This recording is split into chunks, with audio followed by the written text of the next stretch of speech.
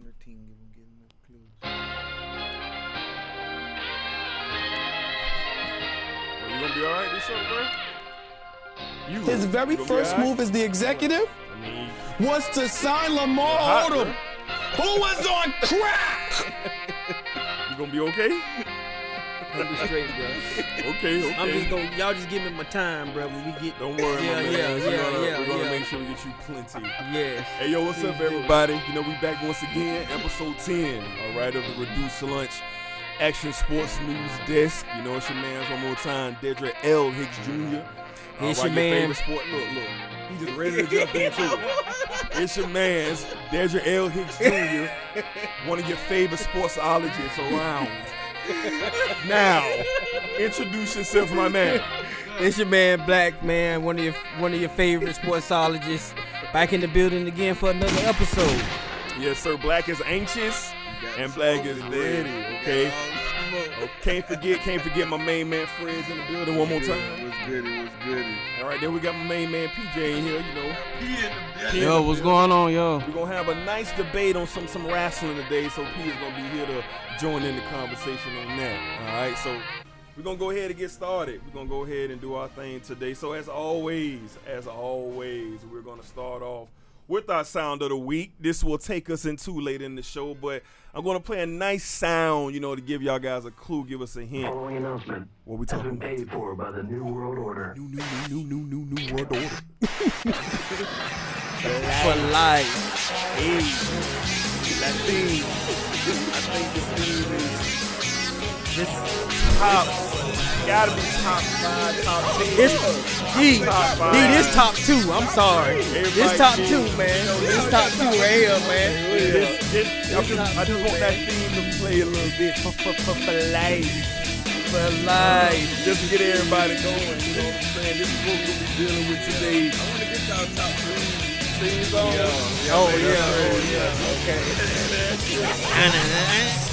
So our sound of the week is going to prompt us to this debate that we're going to have about, of course, the New World Order. All right, so a little different take on the sound of the week this week, so we'll get to it a little later. But of course, the bar from my man Fred. Hey, we have some teams, man. Yeah. Some teams to talk about. Yeah. All right. So we're going to get into the tweet of the week. Yeah. That's going to lead us into our first topic of the day, the NBA, of course. All right, this is from @trollsports.net. All right. My man says, a list of players that the Pelicans wanted for the Lakers in this trade. Lonzo Ball, Kyle Kuzma, Brandon Ingram, Rajon Rondo, Michael Beasley, Josh Hart, 22-year-old Magic Johnson, 25-year-old Kobe Bryant, 28-year-old Shaquille O'Neal, 30-year-old Kareem Abdul-Jabbar, and they wanted 4 first-round picks. So, he has his take on basically the Pelicans wanted everything but the Staples Center. They wanted that too, bro. And They one wanted last, that too. and one last thing that trollsports.net said on Twitter, he said, "Look, man, if I'm Magic Johnson, he did the right thing. There is no way you can blow up that entire organization for one player who stays injured, who is not somebody who you might not can depend on. You're going for absolute ceiling potential with Anthony Davis. You don't give up the team for that." All right. All right, man. So that's going to lead us into NBA. So that was our tweet of the week. Tweet of the week. All right. So the trades. Trade heavy this week, man. So let's get into it, man. From the Laker debacle on down, and we'll get into the rest of the trade. So how y'all felt, man, about the Lakers-Pelicans trade that didn't go down? Where you at, Black? I felt good about it not going down. Like you said, they wanted everything plus Staples Centers in my eyes. Right. So Plus Staples Center. yeah, plus Staples. Yeah, like that's a lot, man. For sure. Like the man said, you can't give up that much for a player who's always injured, Okay.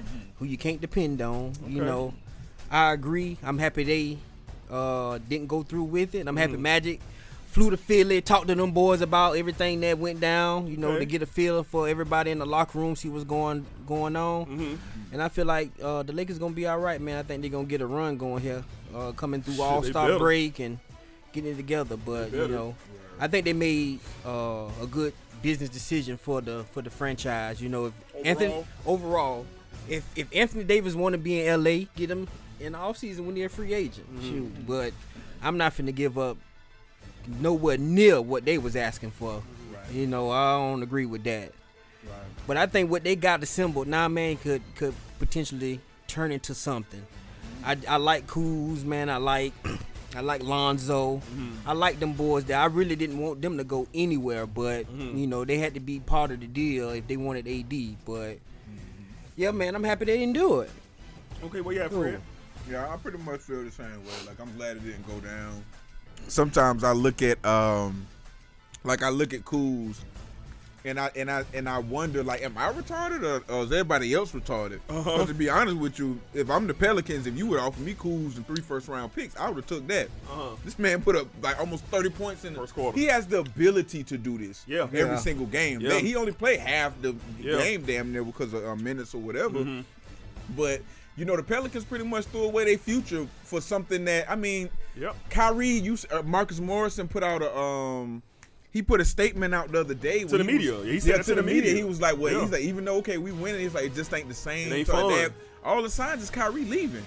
How do you think you're gonna keep AD in? Like, no way. Danny Ainge is gonna have a moment like, all right, I'm in over my head. I'm not giving you Tatum. I can't. You know what I'm saying? I'm not giving you Tatum. Yeah. Man, the Lakers almost messed up and gave you everybody. And I'm glad that they pride got in the way. I'm glad all they got in the way. Let Davis come in 2020. We got next year free agency. I love these young guys on the team now. Yeah. And the one thing I want to say about Bron is people like, oh, you got to get Bron in his prime, this, that, and the third.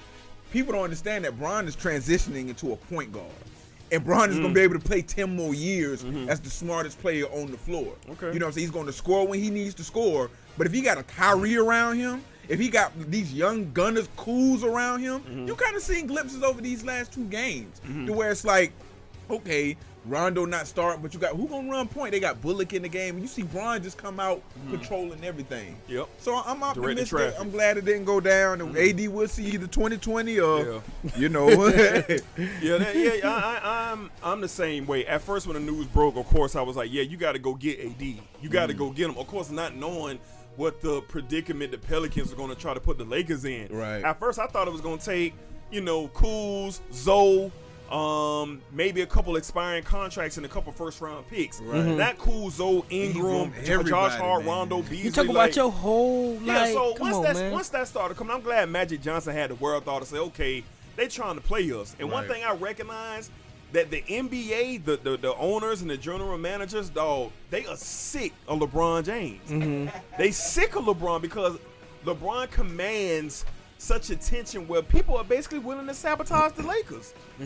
Like for the report to say, Greg Popovich told the general manager of the Pelicans, who used to be, in San Antonio, don't negotiate with the Lakers. Don't send the Lakers anything. The league is, I don't think that was a Lakers thing. I think that was a LeBron James thing because they know if LeBron can get the pieces that he needs, LeBron gonna win another chip or maybe 2 before he leave LA. So I think that the Pelicans, whoever the general manager is, I can't think of his name, he's gonna lose his job.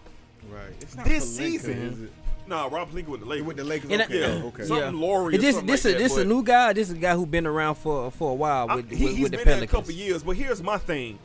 If you watched the Lakers play yesterday, Kyle Kuzma gave you 23 points in the first quarter. Dale Demps. That's Dale Demps. Yeah, he's silly. So if I'm the owner of the Pelicans, I'm looking like, man, we know Anthony Davis is leaving. We know he's leaving. Right. We know he's leaving. We got a chance to grab this kid, Kyle Kuzma, Brandon Ingram, Alonzo Ball. We had a chance to get a core group in here and say, hey, we're going to put ourselves in position to just be in the playoffs until we can get a superstar, another talent to come in here and get us over the hump to possibly Western Conference Final or NBA Final. They missed out on that because I believe Danny Ainge is also saying, you know what? I just don't believe the chances of getting Kyrie is high. Keeping him is high. It's not high. Right. The team is flat. The Boston Celtics are not going to the NBA Finals this year. And we're going to get into that later because they were my pick at the beginning of the season to go to the finals. I just don't see it happening due to the dynamic of what's happening in Boston. But back to the Pelicans and the Lakers, the whole trade thing was just bizarre. Like, the media is leaking things. Magic Johnson know for a fact that the Pelicans had no intentions of trading AD. And they say that was the Pelicans coming out. They put it out. They're releasing those They put it trades. out. You know what I'm saying? They like put it that. out. So it's They kind of trying like, to fuck with the Lakers. yeah, That's y'all all trying to it is. play us. Like, what y'all think this is? And I don't know why I feel like that decision. I think Magic and them really was trying to make something happen, but I believe Jeannie Buss and them was like, that's a whole lot to She really was the kind of one. get. Yeah, I that's agree. a whole lot to really I give agree. up. You giving up everything Yeah. for one player, I and you agree can't with do Jeannie that. Buss. And even when you say like Greg Popovich, you know, it's conversations around the league. Don't negotiate with LeBron. What they in their feelings this year, but this is a players' league. Period. For sure. When these players are ready to up and go, they up and going. They leaving. You know what I'm saying? Like it was an Don't make it interview with known. Tracy McGrady and Kobe that was just beautiful. And they Yep, were saying was like the narrative of them players is like they would never play together. And they were saying that like we just didn't have the power to do Nope. what these kids is doing Nope. now. Yep. And they always had the power. Yep. They It's just just didn't know LeBron, right? Didn't know. Yeah. it. You know what I'm saying? It That's took a what people LeBron getting James. angry at. The old. And Kobe said it too. Kobe said, "I love it. Let these boys speak. Yeah. Right. Let them speak for what they want, man. Let them do what they want to do." Yeah. Right. And if you hear guys like Fred say, you turn on your TV and I'm Jason Tatum or I'm Anthony Davis or whoever, a young star in this league, Ben Simmons or whoever, and I see Kobe Bryant and I see Tracy McGrady, Right. two of the greatest scorers, players who ever played this game, sitting here saying, oh yeah. Right. Like, I wish we They played had the together. ability to say, yeah, me, you, and you, let's hook up in so-and-so, so-and-so. Right. Like, these kids are like, oh, so it's not all of the old heads. Yep. It's just Barkley and all these other guys. But the guys who we grew up watching, the guys who we sat down in cool front of with living rooms and idolized, they said it's cool. Right. Dog, it's Right. finna only take off. Yeah. Here. Right. So Yeah, you like this are- off season.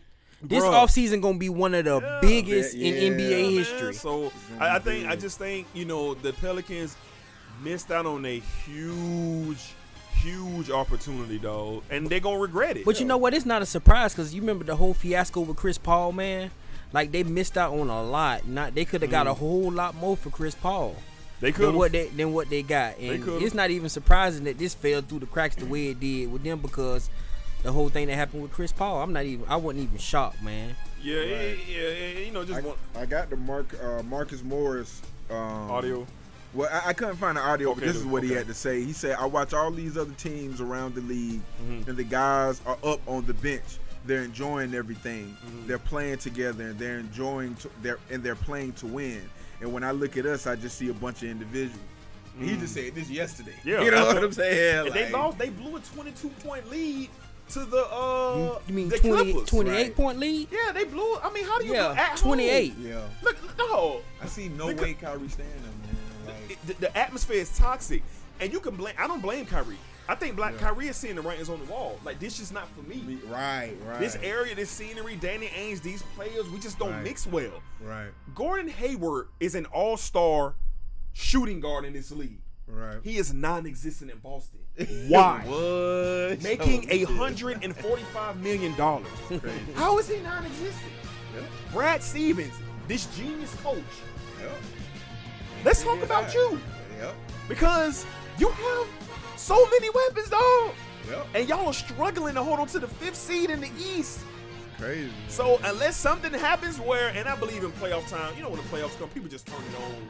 And just talent, it's just on the basketball floor, and you'll just see what happens. But But with this team, as far as sticking together, trying to make a run, I like just with don't the see Lakers, it. I can see it because it's like, okay, you get in there, you playing possession basketball after that. You gonna have to go beat LeBron 4 times. And you know what else, man? I think with Boston, I think Kyrie just he don't got that. He may not have that leadership mentality just yet, man. You think it's that though? You think D, it's that though? you I know, don't D, think you it's that. really know how hard it is, man, to be like the leader team. You know, you gotta Like, be, it's you gotta gotta be be, extremely you hard. gotta be something special. yeah. You gotta be really special. When And I believe Fred said this before. You gotta be really special to agree. beat the leader team, bro. You know, I to where agree, they bro. need to go I to a feel championship. you. I feel you. And I think Kyrie, where he at now, he's still. You gotta realize he's still a young kid himself. Right. But He's been still in a the young league kid eight- himself. Yeah, but he's been in the league 8 seasons, 7 seasons, so he knows. That's true, but I think this showed him like I don't have to be a leader yet. Like I could go out to LA and I'm Go gonna back get the with keys Bron. eventually. Well, let's You know just what I'm saying? let's I'ma just get say the this. keys. Let's say he chooses to go to New York. You gonna have to definitely go there and be the man He's because not you're gonna gonna be go by himself. yeah. He not gonna go Of course by he ain't himself. gonna go by himself, but he gonna be brought to that team to be the man. If he go to New York, he gonna be the man on that team. I'm sorry. Yeah. I'm sorry. I mean, but if he goes somewhere like LA, he might go sit behind somebody else who already the man on the team, who the leader, and just sit back and play basketball. I believe that's what Kyrie want to do. It don't have to, team game. Like more now than ever, you realize there's two different types of teams in the NBA. You got it to where you got these teams to where you got stars playing together, and they like how DeMarcus Cousins just came back out of nowhere. So I'm gonna pick up where I left off. Pick up 18 points a game off my Achilles. Right. You know what I'm saying? Then you got players who like, all right, I just want to put the numbers up. You know what I'm saying? But you can see you see the Rockets. Like you see like y'all, you're not gonna win that way. No. And when Kobe said that, it was funny because Kobe, like people. I understood exactly what Kobe was saying when he was like, you're not going to win that way. Right. You know what I'm saying? You're not going to win that way. You got to look at the way Kobe won his championships. Right. You know what I'm saying? Like the team he used when he had them 2 7-footers that was stretching across Gasol and Lamar Odom, like he used his team. Yeah. And Harden, that nigga just out there ISO. His last 400 points was no assists. No assists. You can't win that way. You can't win a championship that way. It looked good, and it's gonna get harder than MVP. It's gonna get him. Yeah, he get the MVP. You know, but like when we transition to the second part of the season, we'll see. But to talk about a few more trades that went down, and this is a transition into the Eastern Conference. I want to talk about that. Some notable trades that went down. In particular, you had, of course, Kristaps Porzingis is now a Dallas Maverick. All right, they sent Dennis Smith Jr., who's a young, great player. They sent DeAndre Jordan, and they also sent Wesley Matthews out in New York. Wesley Matthews was released, and now he is picked up by the Indiana Pacers, who need another guard. The Oladipo being out.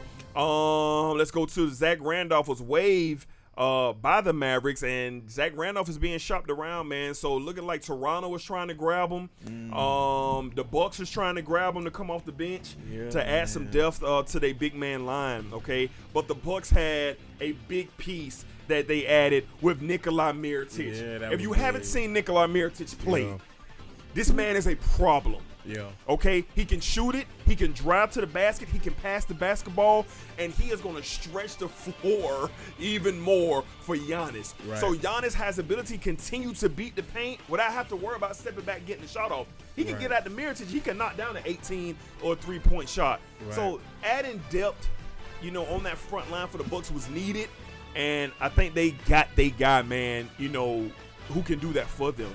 Right. Moving along, of course, man, how y'all felt about Harrison Barnes being traded while playing the game? I heard that it was like they had an understanding, like kind of before the game, and he chose to play while going on. But it was just funny to see. I didn't like that, man. It was trash. And it looked hilarious. And it wasn't like he was playing. He was on the bench, man. When he found out, it looked bad. Yeah. Oh, come on, man. It looked bad, man. And that's business. I hope players just see that. Now I'm glad it happened because our players need to see shit like that. You need to see this can happen to you. It ain't no loyalty, none of that. And the NBA is starting to get to that point now to where it's like, okay, we going for it this year. Right. You know what I'm saying? Like, I love what Toronto did when they was like, look, it's a good chance Kawhi ain't coming back, but like if we trying to get to a finals this year. Like we're trying to see if we can go win it all this year because it's looking like it's turning into that kind of league. And you know what I'm saying? And speaking of Toronto, they grabbed a huge piece in Marc Gasol.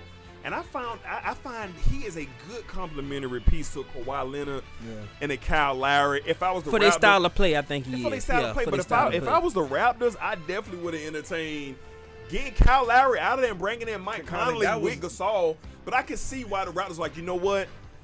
Kyle Lowry is having his best season. Yeah. Yes, he is. You know the system, like and he is confident out there. And maybe the release of DeRozan not being around him to kind of, let's keep it real. Maybe DeRozan was holding him down because now he don't have that to lean on. Now Kyle Lowry understand, like, man, they let go of my dog who is a all-star 2 guard in the Eastern Conference for his last 3 seasons. I know they'll get rid of me. Right. So I got to keep my value up. Yeah. And I can see Kyle Lowry, he's playing with that kind of focus and the intensity out on the floor. But adding Marc Gasol to that makes the Raptors even more dangerous, headed into this playoff run, man. So I think the biggest splash in the trades that happened was Sixers, man. Tobias Harris, man, ending up crazy, in Philadelphia, man, and great move, man. You know, but before I pass the ball to one of y'all to give y'all thoughts, the 76ers are going to the NBA Finals. In my humble opinion, the Philadelphia 76ers are going to the NBA Finals, and this is why I say that basketball reasons. Ben Simmons is struggling shooting the ball. He can't shoot the ball 10 feet and back. Yeah.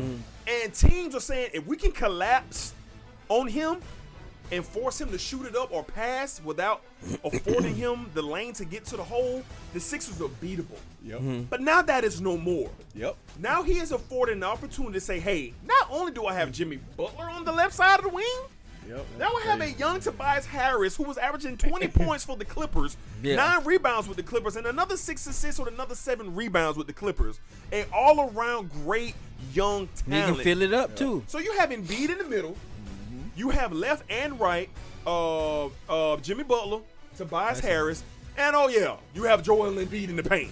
Only the best. Oh, and don't forget about J.J. Redick out there. J.J. Redick, a sniper shooter, and they have other shooters that are coming off the bench, young players who are knocking down big-time shots. I cannot think of number 12's name for the Sixers right now. I got my computer right in front of me. And this kid here, man, this kid for the Sixers, number 12, I'm going to get his name. This dude is a problem. He defends and he can knock down that 3, man. And it's like the Sixers are just priming themselves and say, you know what? We finna make this run. And we really feel that we can get to the NBA Finals. Now, they're currently 4th in the East. They're currently 4th in the East. Indiana's in front of them. They will jump them. You know, they're going to fall back. And then you have the Bucks. The Bucks at 2. And the Raptors. If I'm Philly, I'm definitely trying to get to that 1 seed or that 2 seed. And they definitely can get there. Can get there. Right. And his name is Furkan Korsman. All right, for the 76ers. This kid, I watched him yesterday. They put him on Brandon Ingram. Brandon Ingram is 6'10", 6'11". This kid is 6'3", and he feisty. And he knocking out, and I just think they got the all-around talent where it's like, man, we just got better players. Yeah, that's what's going to come down to. Like a lot of people were saying, oh, the Lakers allowed 140 points. I was like, the Lakers put 120 points up. Like that Sixers team, when Embiid gets a step on you, he's going to the hole. There's nobody in the NBA is finna get in there and take that charge block. I mean, it's just they're going to be a hard team to beat, man. And it's great to see that from the Sixers, man, because the Sixers for so many years was at the bottom of the barrel. Like, you already knew the Sixers was going to have the worst record in the league. Like, it seemed like once Iverson left there, it just went south. It went south for the Sixers after that. You know, now, I don't know who they got in play in the front office or general manager. They got like Brand. I forgot Elton Brand now. Come on, man. But they putting a team that can get you to the finals together. I think even though these guys have their own individual what do you call it? These guys have their own individual personalities. Like, I think they like playing together. Like, I don't see no egos clashing with a Jimmy Butler and Joel Embiid. I'm watching the game yesterday, and they're able to talk to one another. They able, like, to pull it to close, talk to each other, and get out there and continue to play good basketball. That's scary for the NBA. Because if I'm Jimmy Butler, there's no doubt about it, I'm going to re-sign with the Sixers. There's Why no not? doubt about it. Why wouldn't you? Why wouldn't you? A third and second year player in Embiid and Ben Simmons. We just added Tobias Harris, who's still going to be here. Like, there's no way I'm leaving the 76ers if I'm Jimmy Butler. I'm not leaving. I'm not leaving. So, I think overall the 76ers won the trade. Again, the Raptors had a good take. We're adding new players, and also the Bucks added some key pieces. Out in the West, you really didn't have any crazy moves. The Lakers did act shooting with Bullock. He's a 40% three-point shooter. That's something that Bron needs to stay in the corner, kick out, and knock down the three. So, we'll see how they go. Oh, and the Sixers added Beaumont. The big man from the 76 who can pass it, who can shoot it. He's not going to be able to run up and down the floor, but he is I saw him yesterday make some crazy passes. Embiid is out the game. That's a great replacement to have. And you saying that, I think they match up really well with the Warriors. I think they match up really well against the Warriors. Look, that would be something I feel like between them, I think it's going to be the Raptors and the Sixers for the East. because I like that piece that the Raptors got in Marc Gasol. Marc Gasol. I think that can be a changer for them as well. Okay. Along with the core they already have together. So Yeah. we gonna see, man. They by far, the Sixers by far won free agency to me, by far. Trade deadline. Trade deadline. Sorry. Yeah, by far. I think if Boston doesn't get it together, what they play, I think the Eastern turn into a 3-team race. Yeah. Bucks, Raptors, and I was shocked that Boston didn't make any type of moves. That shocked me. What kind of moves are they gonna make? Yeah, I thought they would have tried to figure something out, and if it wasn't working, but usually around trade deadline, they usually take us. They usually do something. But Boston got all the pieces, though. Right. They got everything they need. They would have been like. I'm thinking they would have made a move with all those pieces they have. What you're saying, but what do they need? Do they need shooting? No. Right.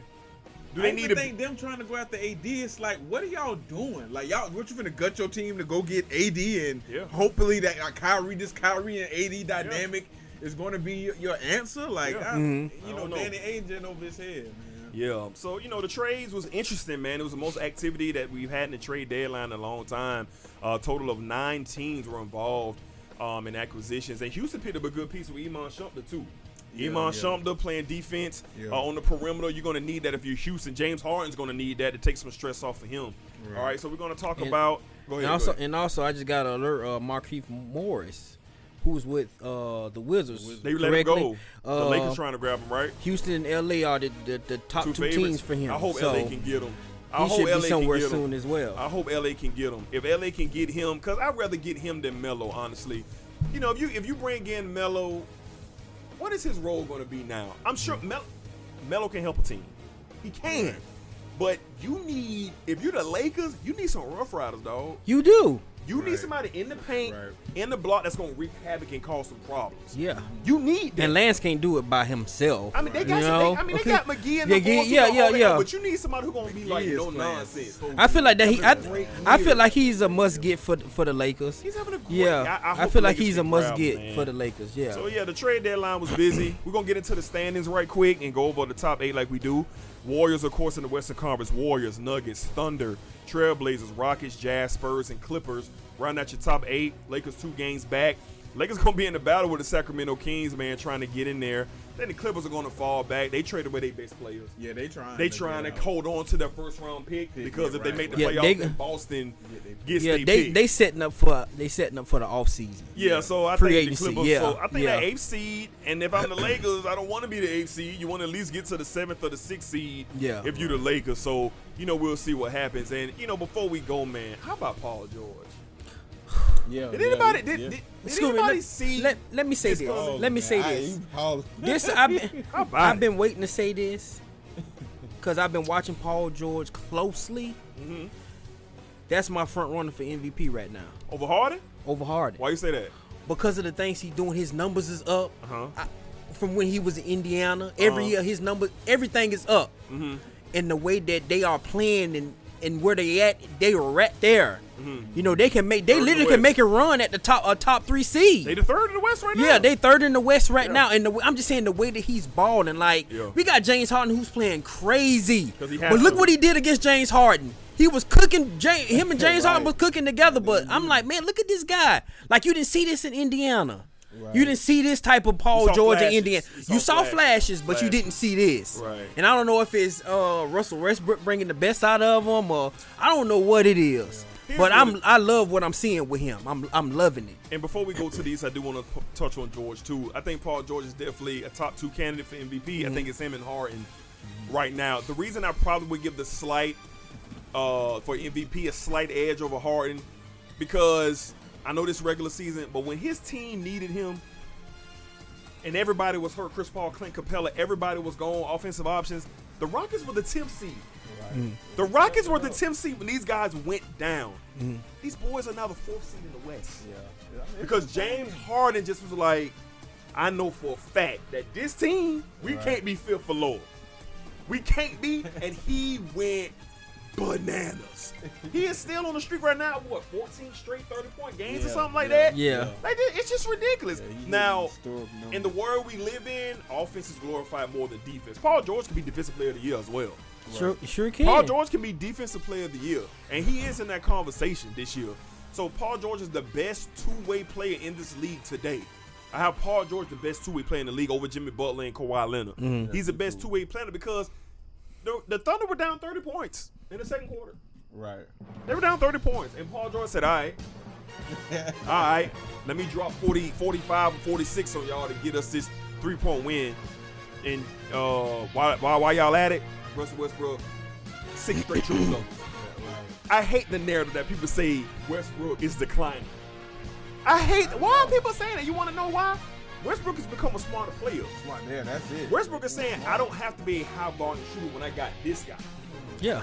I don't have to be a high-volume shooter when I got this guy, Paul George. Mm-hmm. Let Paul George do his thing, and I'm going to still contribute in every way that I've been. And I'm still going to get my triple-double every night. Triple-double for the third season in a row. Right. So guys like Colin Cowherd and these guys saying, Jason Whitlock, Westbrook is declining. You can see, no, y'all are not watching these basketball games. Right. Westbrook has become a smarter player who's still giving you 20, 10, and 10. Right. You know how much hard work that takes? I play pickup ball every weekend. I do not give you 10 rebounds or 10 assists. I might get you 4. You know what I'm saying? Like, y'all cut it out. So that's a great point that Black brought up with Paul George and the Thunder. They're gonna be a dangerous team. Dangerous, man. I hope this year we get down against the Warriors in these playoffs. Oh, we gonna get it. Man, I want that badly, man. I think we're gonna get it. And I think they can cause some problems, man. I told y'all. Because they deep on that bench too as well. Dennis Schroeder. They gonna get Roberson back. They got Dennis Schroeder. What's that boy that can shoot that ball for them? I can't think of his name, but you're right. They do have a deep bench. All right, so transitioning to the East, the top 8 teams: Bucks, Raptors, Pacers, 76ers, Celtics holding on by a thread. The Brooklyn Nets sitting at 6, aiming for that 5th seed. They trying to get there over Boston. D'Angelo Russell ball. I think he deserved that All-Star nod over Jimmy Butler. I think they got a pretty decent all-around team. I think he deserved that All-Star nod over Jimmy Butler this year. I believe that. 7th, the Raptors, and the 8th rounding out losing team. The Detroit Pistons and the Miami Heat trying to get in the playoffs, 25 and 29 at number 9. So they're tied for the 8th seed. They are tied for the 8th seed with the Detroit Pistons. I would like to see Dwayne Wade have one last playoff hurrah before he go off into the sunset. But we'll see. But yeah, that covers your standings for the NBA. All right, our last topic of the NBA, of course, this weekend is NBA All-Star Weekend. One of my favorite weekends in sports. All right, and I'm very, very much looking forward to all the events and everything. So we're going to go over the events, and then we're going to get in, have some dialogue and some conversation about the events. All right, so you have the Rising Stars Challenge that will be happening this weekend as well. Let's see who here. Team USA. Some notable names for Team USA. Let's see. I've lost my spot. All right, now I got it back. All right, so we have. No, I don't have my spot. All right, Team USA. You have Marvin Bagley III. Lonzo Ball will not play, but he's on the team. You have De'Aaron Fox, Jaren Jackson Jr., Kevin Knox, Kyle Kuzma, Donovan Mitchell, and Jason Tatum for Team US. This is going to be a good game. Yeah, versus the world. You have DeAndre Ayton, Luka Doncic. Yeah. I got the international team. Ben Simmons, Cedric Osman, and I can't even pronounce his boy name. Bogdan Bogdanovic. All right. So I think that's going to be a good game. That's going to be Friday night, 9 o'clock, TNT. USA versus the world. See the young talent of the league on the floor, man. So just to see Doncic out there, being guarded by Ben Simmons and Kuzma and Donovan Mitchell on the same team in the backcourt with Tatum in the backcourt, I think it's going to be a sight to behold, and with Marvin Bagley as well. All right, so moving along to some of the fun activities out there. We have the 3-point contest, which is probably my favorite event every year, shooting. Seeing the ball shot from distance, it just does something for me, all right? So you have the defending champion, Devin Booker. Devin Booker will be defending his crown from last year. Contestants, Seth Curry, Stephen Curry, Danny Green.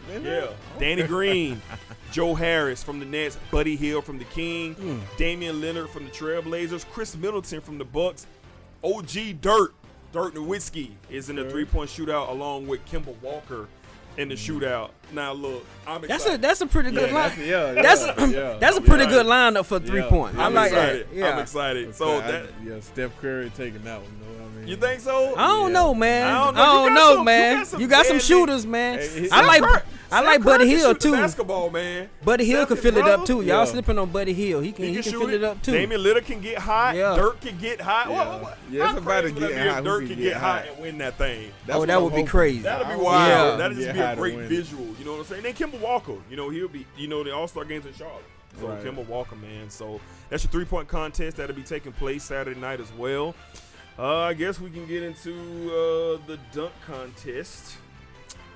I don't really know a lot of these guys that are going to be in the dunk contest, but I guess let's mention. I know one though. Dennis Smith Jr. is in the dunk contest. He's got to be the favorite. You have Miles Bridges. Miles Bridges got some hops. He can get up there. Right. John Collins of the Hawks.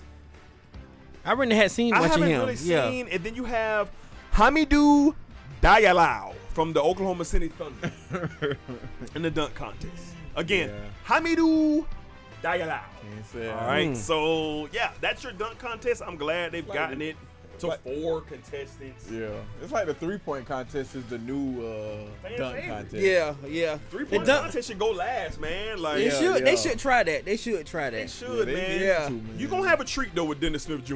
You're Yeah. going to have a treat with him because that Yeah. boy is I think up. Miles Bridges is gonna pull something out the hat as well, man, because that boy can really. I hope he so. got some hooks, For the man. NBA sake. Hopefully Yeah. these young guys can get out here and do something. Because, you know, the dunk contest ain't been They've what it's been trying to do a lot with it to get it that pop back with the dunk contest, but you know, hopefully they could do something with it this year. But that 3-point contest, that is It's going stacked. to be good. I'm looking forward to watching that. I'll be home Saturday night watching You that. want to know one thing I wish they would do? Yeah. And I think the older players would be down for it. Like, you know what I'm saying? Just have like I don't know if it'd be tournament style or what, or one-on-one style, but it'd be cool to see like, not necessarily T-Mac, because Kobe, I feel Kobe, they don't watch T-Mac right now. But like players who just, you know what I'm saying, come out, like who still kind of want to ball. Because I think the big three is going to be big eventually, in my opinion. You know what I'm saying? Oh, yeah. I think they're big in my opinion. stick So around. like, I would like to see them figure out a way to like give us like a matchup, because I think Kobe down. Like anybody would be down to see Kobe Paul one-on-one. Pierce will be ready to play. KG Pierce, will play. right? You know what I'm saying? Yeah, them boys will get out there. A little KG and 3-3. Pierce versus Kobe. You know what I'm saying? Get Yeah. somebody. I don't know how Shaq's still moving, but you could just imagine Yeah. like they could put a team together. Shaq don't have to move, man. Shaq can just All right, stand down, man. Yeah. He can Somebody just gonna stand get there, fired. man. Right. But that is a great idea. I would Yeah. like to see some of these older players get involved. They usually do with the skills challenge. Yeah, the skills Yeah. challenge. And then a few of them usually play in the celebrity. Right. Yeah, They that put as them well in. Friday night on They usually ESPN. play in that. But I know Yeah. what Fred's saying. Get those hungry, competitive players who, you know, who can Right. come back and just, I don't know, maybe it's a game to 15 or 12 Right, or something right. like that every day. That'd be dope. Right, 2-on-2 And it's tournament. rumblings. Ice Cube is trying to get Kobe Yeah, to get out of here for this big three. Like, Oh You know man. he got Lamar trying to Odom. He get just him. locked Lamar Odom down. He trying to get him. Oh, he got Yeah. Lamar Odom. What you say, PJ? Yeah, they got He entering the Yeah. draft. They big three Yeah. draft. Yeah, they get So Kobe. they It's a wrap. tried. Paul Pierce want to play. He said he wants to play. Yeah. Kevin Garnett say he's not going to play. So we'll see. But they try. Ice Cube say he trying to get Kobe. Dog. I believe if they get Kobe, If they then all get the other, Kobe, and then all your that other was ones will gonna start They coming. get Kobe, Like everybody's gonna coming. come. Yeah, yeah. Everyone's Yeah. coming, dog, and it's gonna be must see, man. Must see. So, speaking of skill challenge, you have Mike Conley, Luka Doncic, Darren Fox, Nikolai Jokic, Kyle Kuzma, Jason Tatum, Nikolai Vucic, and Trae Young. All right, that's a good skills that- challenge. yeah, I I like like seeing that as well. Like to see these guys' skills, do the little marathon around the court with the pass and shooting the three, mid range, and things like that. So that's your skills challenge as well. So I think all in all, NBA Saturday night, you know, if you're a homebody, it should be a good one Yeah. for you this Yeah. Saturday, to sit at home and, you know, watch the skills challenge, okay? All right, so before we wrap up NBA, of course, let's get into the big game. All right, All-Star Sunday night.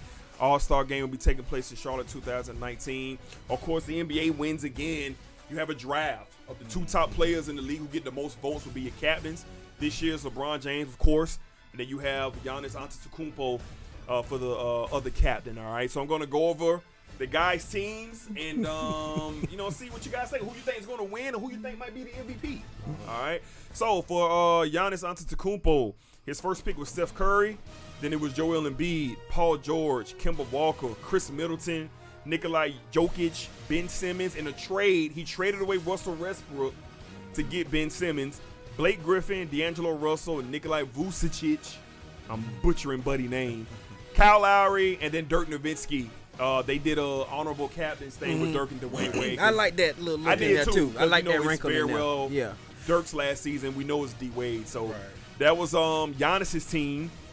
And then for your Eastern, not your Eastern, but for LeBron James's team, because it's not East versus West. It's the best players they had this draft. Kevin Durant was overall #1 pick, all right, to LeBron James, Kyrie Irving, Kawhi Leonard, James Harden, Anthony Davis, Klay Thompson, Damian Lillard, Russell Westbrook again. He was traded for Ben Simmons, all right.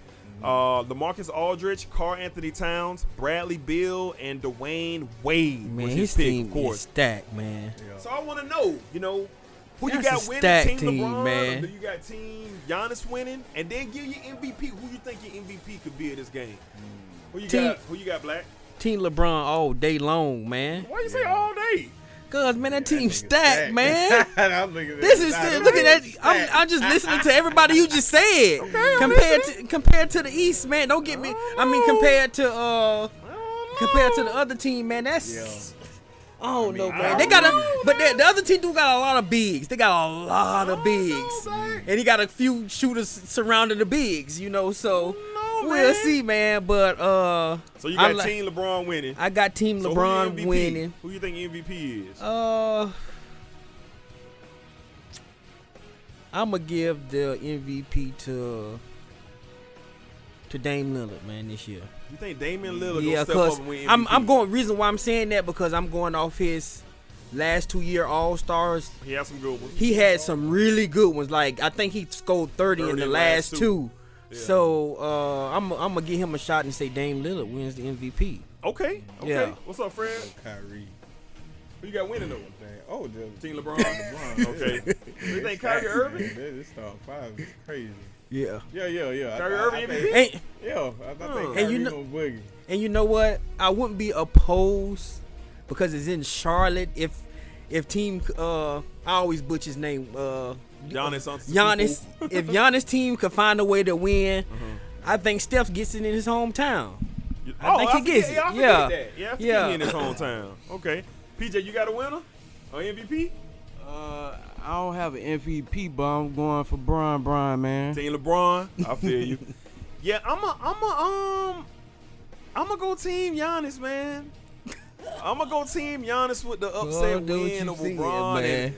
I'm just looking at Curry, Embiid, Paul George, and Kemba Walker, dog. Like, don't get me wrong, no slight on, of course, Bron, Kyrie, and those guys, but I just Ben Simmons, I like it. I just like what I'm seeing. So my MVP for the game, I'm gonna switch it up, man. I'm gonna go Paul George. I think Paul George is having a phenomenal year, and I think George wants to say, hey, don't leave me out of these best player conversations no more.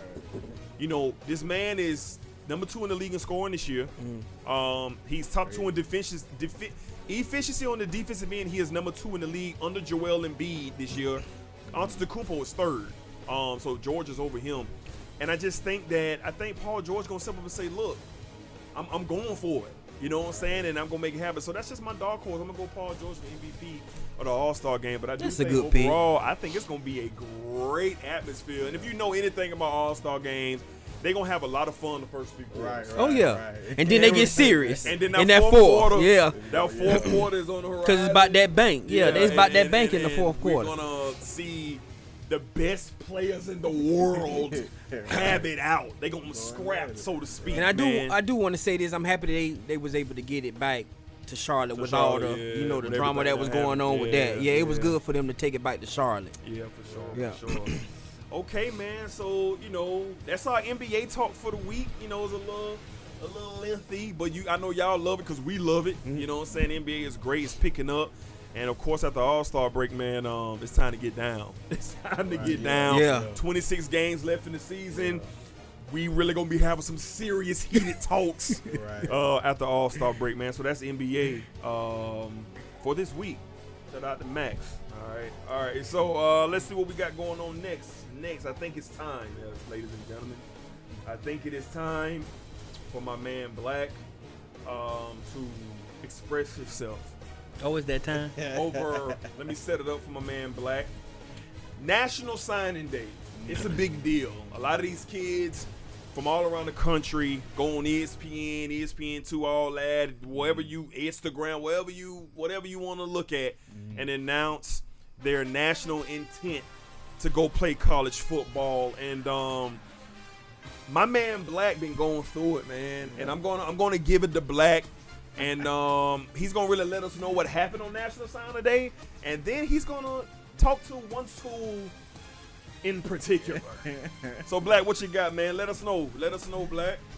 First of all, man, I enjoy this, man. This recruiting and kids going to college, I really enjoy watching them commit and see where these guys go at for the next 3 to 4 years, Yeah. It's amazing to me, man, the way some of these classes stack up. So I just went over a couple teams, man, and just to see these classes this year was insane, man, when I was watching it. So let me get into it. The top 10 recruiting classes for this year was, of course, Alabama #1. 27 commits. They had 3 5-stars, 23 4-stars. How many? 23 4-stars, and they had 1 3-star. And then you had Georgia at #2, 24 commits. They had 5 5-stars. 5. Load it up, baby. Load it up. Georgia is like the coach, what's his name? I forget his name all the time. Georgia head coach.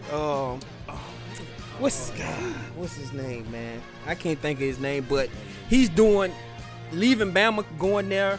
He's doing a hell of a job there. So and they got 15 4-stars, 4 3-stars, and then you had Texas at #3. Yeah, Texas #3 class, 24 commits overall, 2 5-stars, 15 4-stars, and 7 3-stars. And then at #4, and I hate to say it, but Texas A&M. Jimbo Fisher, the Aggies, 27 overall commits. They had 2 5-stars, 14 4-stars, and 11 3-stars. Wow, man, Jimbo Jimbo killing it. Jimbo killing it, man. But are you really surprised? Look what he did at Florida State over his time. Great recruiter. He's a great recruiter. And then at 5 we had LSU, 25 commits, 3 5-stars, 11 4-stars, and 10 3-stars. Got some highlighted players in this class that, I was really keeping a close eye on. You had Kayvon Thibodeau, #1 overall player, defensive end. He committed to Oregon, signed a letter of intent to play for Oregon. What did he choose between Alabama? It was between Alabama, Florida State, and Oregon. And he chose Oregon.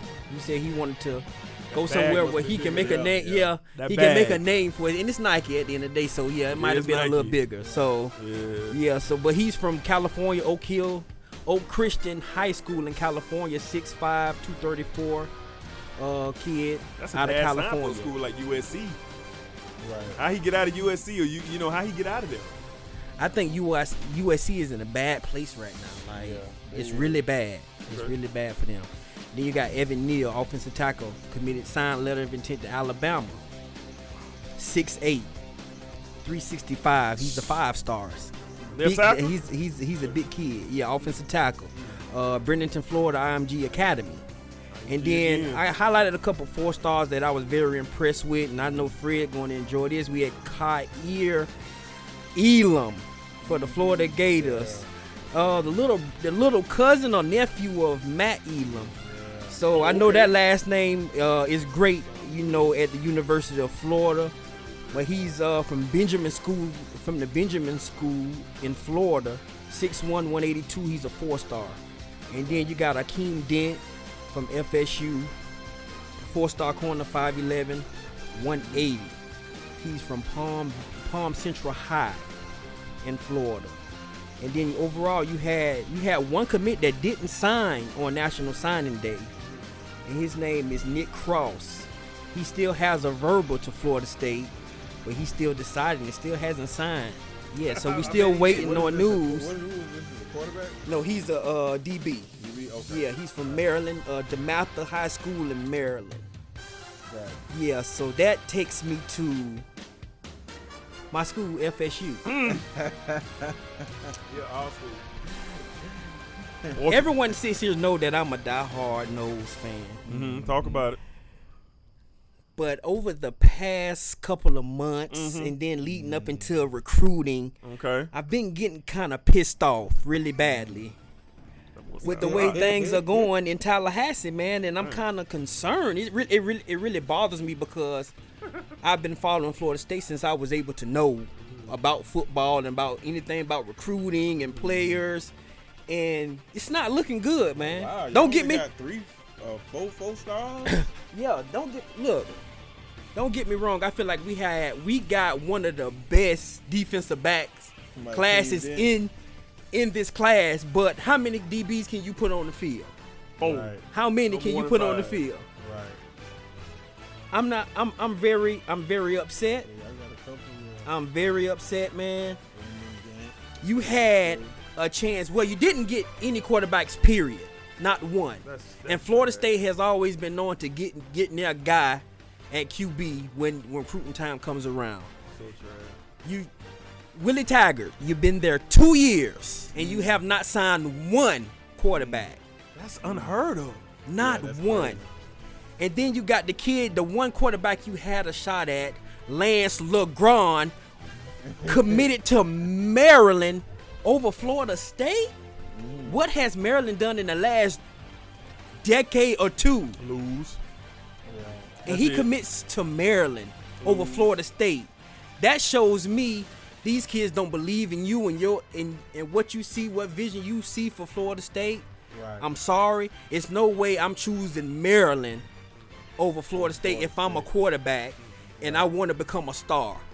Right. But you know what this really is about, man? And I'm a diehard Florida State fan, too. I've been a Florida State fan my entire life, but I'm just going to keep it all the way 100. Like, I'm off of them. Like, I don't have no belief in this system. I don't have no belief in Willie Taggart. We finna be sorry, dog. Like, we just finna be trash. Like, Florida State finna be trash. We're gonna be a mockery in the ACC. Willie Taggart, he came in last year, and shout out to my man Cole, man. Cartier Cole out there, man. Cartier Cole told me. He said, cuz, all I need to see was one game. Yeah. I just need to see one game. Yeah. And that let me know for a fact that we finna be trash. And I'm like, no, we gotta give him a shot. We gotta give him a shot. Black on the phone calling me every Saturday, bro. You gotta chill, bro. We gotta give him 3 years at least, bro. Come on, no, all that. We suck. Yeah. And this national signing day showed us how much we suck. Right. And we're gonna be trash until hopefully midway through this season when we 1-5 with 1 win, Just let him go. that we can come down and say, hey, we good. We're going to let whoever the defensive coordinator or quarterback coach is finish off the season. Right. And then we can go get a proper coach Yeah, coach. to come in and coach Florida State football. Right. But until then, we going to be sorry. We going to be sorry, dog. Yeah. We going to be sorry. Yeah. Man, I mean, you agree, right? Just say it, Black.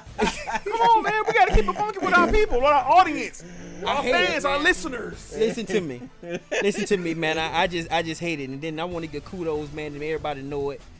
I hate Florida, but man, look at what Florida's doing, man. I'll let you know. Look at. Hold on. I just wanted to see. I didn't get to finish I didn't get to finish, but I got the other classes too, in the top 10 classes that in recruiting. So we had Oklahoma at 6. Still right. They had 3 5-stars, 13 4-stars, and 8 3-stars. And then we got Oregon, the school Willie Taggart left at 7. I gotta tell you something, right? Got 1 5-star, 11 4-stars, and 14 3-stars. That got to tell you right now. That got to tell you something. Yeah. The school that you left put up a top 10 recruiting class. That has to tell you.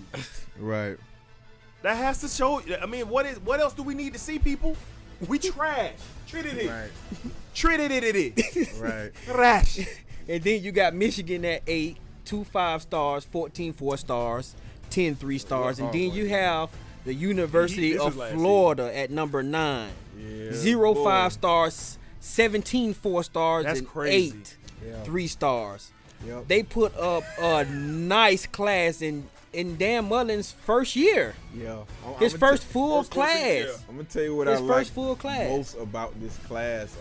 With all these, and a couple of these 4-stars, like Chris Steele, was a 5-star. I don't understand why. He dropped. Yeah, but in 24/7, they got him listed as a 5-star, but not in ESPN. Right. Well, let's get a kid to 5-star. Shout out to 24/7. Right, and then you have, I want to say, 4 O-linemen, and that's what I really like to see, protection. Getting that protection in here. You got your running back, you got your tight end, Keon Zipperer. You know what I'm saying? And your top spots was all, pretty much defense. Chris Steele, corner. Kaiir Elam, defensive back.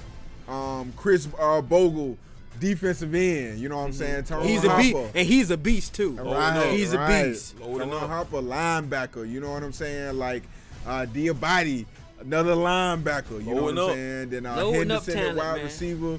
Our quarterback, you know what I'm saying, he showed us some potential, especially in that last game. We do got a 4-star quarterback coming in. But I don't know. I'm thinking this is going to be a real good year for the Gators, man. Dan Mullen, and like how y'all said, because I don't play. When McElwain was in there, when Muschamp was in there, all I need to see was a game or two. Yeah. The whole time said, well, no, bro, just give him a time. Let him get his system in. Yeah. I'm like, either you can coach football or you can't. I seen that with Willie Taggart last year. I'm like, exactly. I don't know what people think gonna transpire with a big how rare is that in college football to where you see a coach look totally lost the first year and then the next year just not lost. He looked scared. He looked scared last year. Jimbo from day one, you seen him step in. It was like, okay, we working with some grease with this. You know what I'm saying? It's not gonna happen, dog. And I just think, y'all got him. I would have gave him what y'all gave him, a 4 or 5 year contract. 4-year deal. I would have tried to see if he would have went for a 3-year deal. I'm like, look, dude. Well, college football, they got that oil money. They got that loan money. They bring coaches in to fire them all the time. They pay them off and send them on their way. Yeah. So y'all gonna have to let them go, man. Yeah, coaches. McElwain should get playing for Florida. Right. You know what I'm saying? But get him out of here. Look, I really want to know what's going on. What is it? I know what it is. But he's not a leader of men. And then you tell me, well, we're looking at quarterbacks and transferring. You're looking at this Josh Jackson from Virginia Tech just to bring in and get on your roster. Right. Josh Jackson from Virginia Tech. Are you kidding me? What has he done? We suck, bro. Oh, he smashed Florida State first game last year. Made him look like he was should have been put in the draft in one game. We suck, bro. Just 100. It's bad. It's bad. I'm a Florida State fan, but let's just keep it real. Florida State fans, we unanimous in this, dog. It's not promising, bro. We played Boise State the first game of the year here in Jacksonville. Here in Jacksonville. You know what I'm saying? And I'm gonna go to the game. Me and Black gonna go to the game. Right. But I'm gonna tell you this right now. Well, if we go to this game and we get rolled by Boise State, bro, I'm telling anybody, dog, do not hit my phone by Florida State all season. I don't care if we win. I don't care if we lose, dog. Don't hit me, bro. Until I get the Bleacher Report or the ESPN tag on my phone saying Florida State has fired Willie Taggart. Yeah. Don't hit me. It's not promising. So I'm like Fred. I'm not gonna play make believe. Right. I'm not gonna try to psych myself. Say, man, you got the schedule, man. I really think that we get. Man. Not to be college coaches. I really think we can probably go 9-3 and make a bowl. No, we not, bro. Yeah. We didn't make a bowl game this year. We're not gonna make one next year. And the talent that's out there in the country, them young boys, they paying attention. Yeah, go down to Gainesville. Go down to Gainesville and see what the head coach in Florida doing right now. Them boys are loving it. They loving it. They want to play for Dan Mullen. Dan Mullen and his brung incitement back to Florida that they were missing. Black on the side. I've been waiting on this. I follow this little youth college football page on Twitter. And the Florida Gators website, I saw something that they doing now. They letting these young boys put on all this Jordan gear Get in front of the camera and just take pictures. Yep, and they parents swagged out. Yep. They doing their thing. They having a good time. So you know what that's gonna transition to? The field. Dan Mullen, arm around these kids, preaching life into them, being the head coach to them, being the mentor to them, like really investing. Willie Taggart is a bunch of hot air. He trash. Trying to come at the last minute Man, I'm and off him. still a kid here, still a kid there. Man, I'm done talking about it's Willie bad, Taggart. man. It's bad. If you are. All right. So I don't want to spend no more time on Florida State. I think we're giving them enough time here. So that was your national signing day talk by my man's Black. Hopefully, he'll be all right. But I don't think so. He gonna be sick for a minute. But I ain't gonna be sick. I'm gonna be healthy. Because I ain't stunting boy.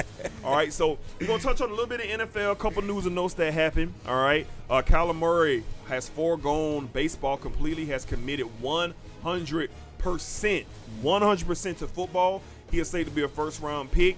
Colin Cohort said something interesting today. The 3 teams in the top 10 who he believes need to take a long look at Kyler Murray: Jacksonville Jaguars, Tampa Bay Buccaneers, and the New York Giants. And the New York Giants. He got to go to the right situation, man. He got to go to the He got to go to the right situation. But I would love to see him go to New England with that last pick. I don't want to see him in New England. I think I would like to see him in New England, man. This style of play that the quarterback has turned into in the NFL, like Lamar Jackson, you're right. And these guys, look at the coach, Harbaugh in Baltimore. Right. Harbaugh said, I roll with Joe Flacco.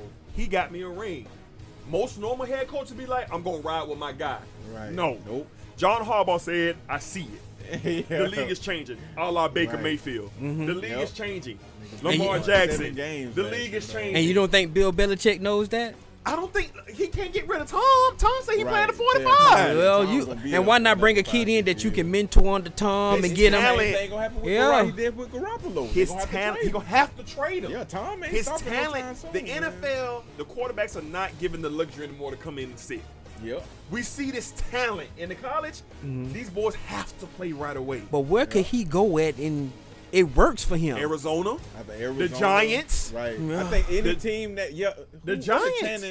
When you say the Jets, only reason I say maybe the Jets because they did just get the Sam guy from Darnold. Miami, Gase. Yeah, Gase. Oh, okay. And he'll have to come in and just create a whole new system. He's a trash coach. And they're gonna be fired by week 8. Yeah, he's a trash coach, man. So we'll see. And one last bit of news in the NFL: Kareem Hunt to the Cleveland Browns. Yep.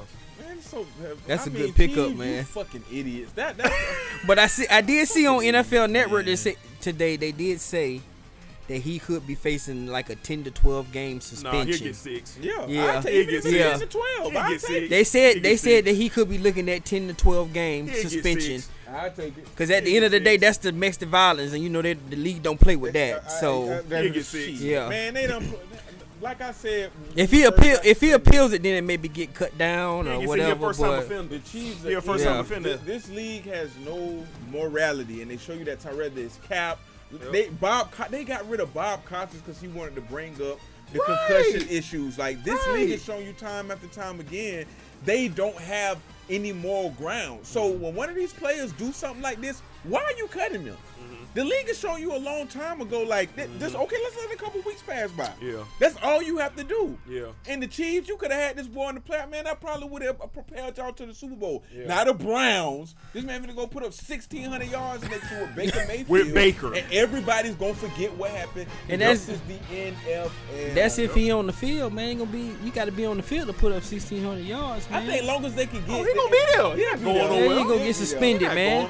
If he...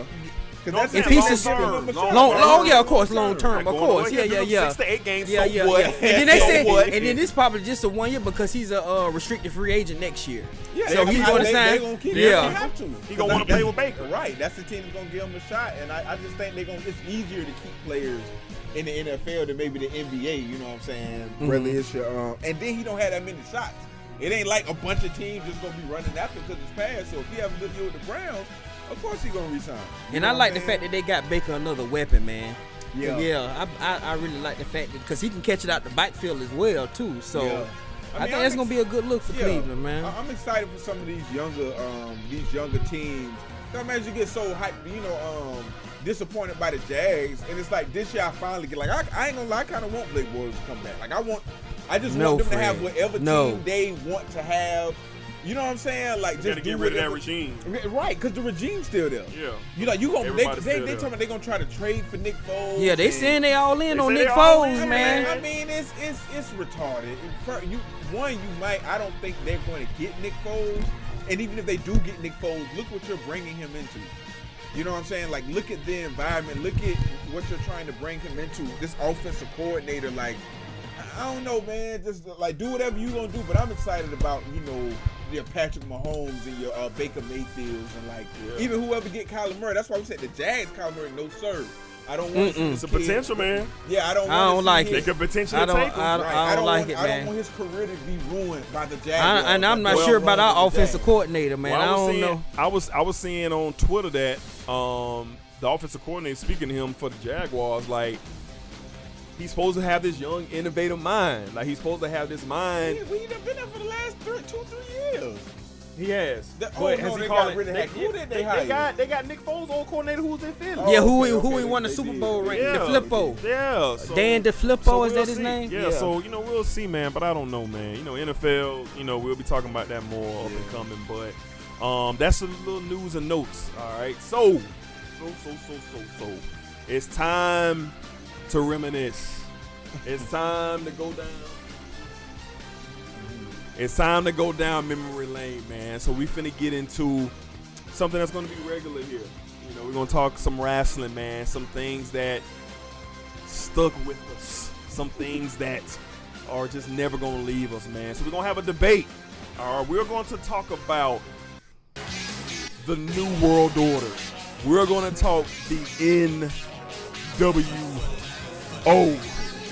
I mean, I'm just getting that feeling right now listening to this theme song, man. And I was saying last night preparing for the show, trying to say, man, what can we talk about? It's just so much. And then I ran across a clip of Kevin Nash powerbombing Eric Bischoff through the announce table on Monday Nitro. And I said, okay, this is it. Yeah, we're going to talk a little New World Order, man. So let's kick it off, man. I'm going to set it up, man. And, we're going to go around the table and we're going to get everybody's take and have some fun with this, man. So, of course, man, back in 1995, I believe, 96, Eric Bischoff was looking for a way, man, to make a splash, to overtake WWE, to overtake Vince McMahon. What can he do to get away from this stale, pretty boy wrestling in WCW? All right, so he decided that he wanted to base everything reality TV based in wrestling.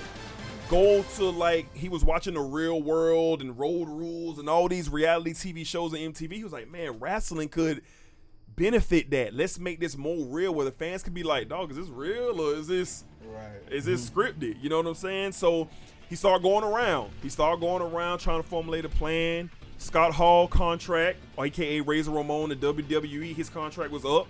Followed by Diesel, AKA Kevin Nash. Their contracts was up in WWE, and they were the hottest free agents on the market. And Razor Ramon, Scott Hall and Kevin Nash made it be known, we want more money and less time off. We want more time off, but we want more money. We want it, and Eric Bischoff said, oh, we can make that happen over here. Right. So they acquired him. They gained Kevin Nash, and they gained Scott Hall. But Eric Bischoff said they're not enough. Right. They're not enough to sell this new thing that we're going to do. Who can we get to form this group? Who can we go to and say, who's going to make a splash? And he went to Hulk Hogan. Red and yellow. Right. Eat your vitamins and say your prayers. Right. Everyone's... Who he turned on? Who Hogan turned on? Macho Man? Wait. Okay. No, set it up. So they got him in, and Hogan said no initially.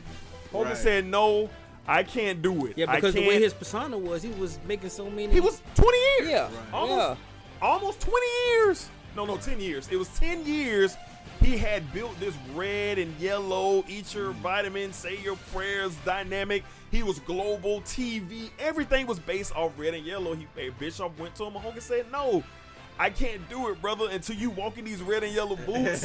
I can't do it. So he said, okay, cool. You know, we're going to move on. So they tried to get Sting. And Sting was down. Sting said, I'll be the third man. I'll turn on WCW, formulate the NWO. We'll make the script. And Hogan, being the businessman that he is and realizing that, man, they got Scott Hall and Kevin Nash to come from WWF. This is going to make a splash. A lot of money is going to be here. I can't miss out on that train.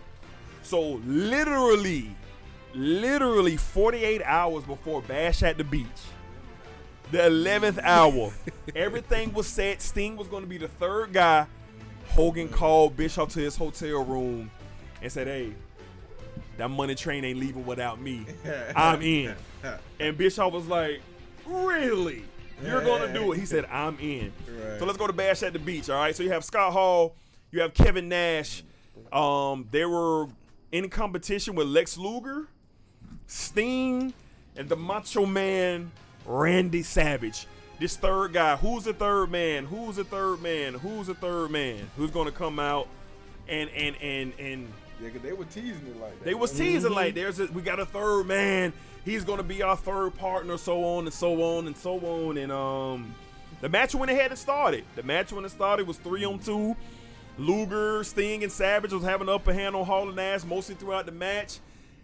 And then Hogan appears because I think Nash got a chair or something. They just started getting out of control. And Hogan, he's coming down. Hogan, Tony Schiavone, he's losing his mind. Bobby the Brain, we gotta have them Larry clips, Sabisco, like they losing their mind. Sound bites, Hogan, man. Hogan's on his way to the ring. Hogan, they screaming out of control and everything like that. And Hogan gets in the ring. Yes, sir. Get to the turnbuckle. Savage is laying on the mat.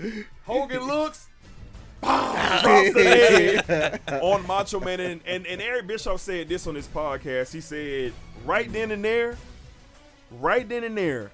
I saw the entire landscape of wrestling change. Here go the entrance. I'm just going to play a sound of Hogan coming down the Okay, aisle. cool. What's up, Burger? What's up, boy? You damn right he is. Go get him, what are you talking about? Whose side is he on? What are you talking about? Yes, sir. Get him, go get him, baby. Come on and get some of your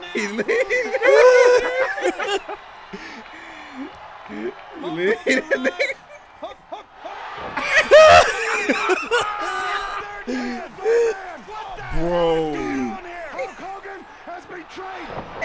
Do you hear Bobby Heenan, bro? Bobby Heenan about to have a heart attack. A heart attack, man. Oh my God! You hear somebody? Probably the lowest shot ever given to Bro. wrestling. That man did right there. Man, Look, man. And that was the beginning. But you want to know? I seen the video of that on YouTube, man. And I don't know if y'all ever paid attention to the kids in the crowd. Everybody was stunned. Shocked. They had little kids was in the crowd crying. Like, how could Hogan do that? Bro. It was crazy, man. And to think, Eric Bischoff was able to get Hogan to pull that off. Right. And make that happen. It's to me, the NWO storyline is the greatest storyline in wrestling history. Right. There's not another storyline that can rival that. Because if you got to remember, man, see, a lot of kids today might not know the impact of Hulk Hogan. Right. As a kid, like he had the whole world in his hands, dog. Right. And for him to turn on WCW, man, and go NWO was just wild. Yeah, right. And then from there, birth the New World Order. Right. The young NWO Kevin Nash, Scott Hall, and Hulk Hogan formed that night at Bash at the Beach.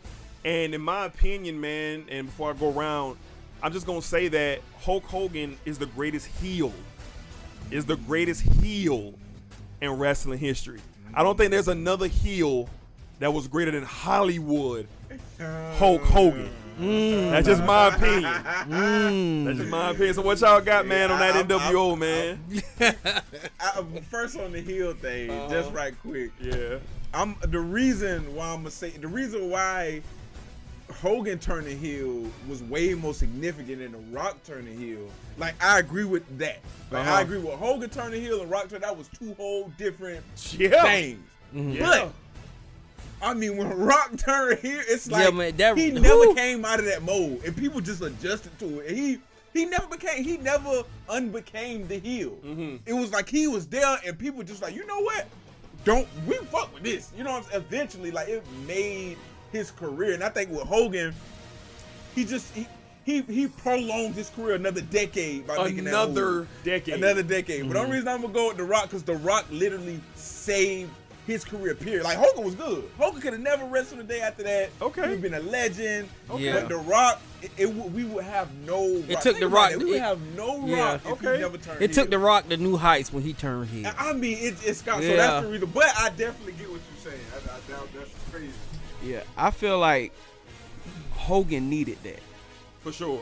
Right. Like y'all said, it made him have another Decade. another decade. Yeah. You know what I'm saying? Yeah. Like before, like when he was in WCW, he was getting booed. He was Like getting Red and booed, Yellow yeah. started getting, And I think he was getting bored with Like I think he was getting bored. Even with his last years with WWF, he was getting booed. Yeah. People were just tired of seeing it. They tired of seeing the red and yellow, say your prayers and The take same thing. That was the same thing with, I can compare it to like John Cena, but John Cena's so stubborn. Yep, he won't turn. He like Never man, turn. The kids and all that. Man. It was like, man, I got merch to sell, and Hogan was looking at it the same way, but he was like, hey, maybe this could be another thing. I can still get some money off this. And look at the dynamic though when Hogan did turn.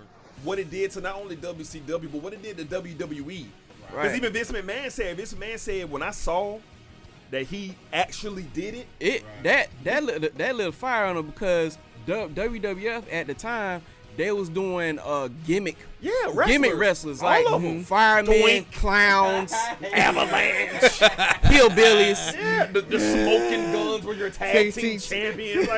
Like you. But they had Nasty Boys too. No, that was WCW. Like you insulting people's intelligence. So it's like when they started doing this reality-based wrestling, it was just WWF just started getting on board. Yeah. They had to, and Hogan changed the dynamic, and I feel what you're saying, Fred, as far as The Rock's career, because you're right.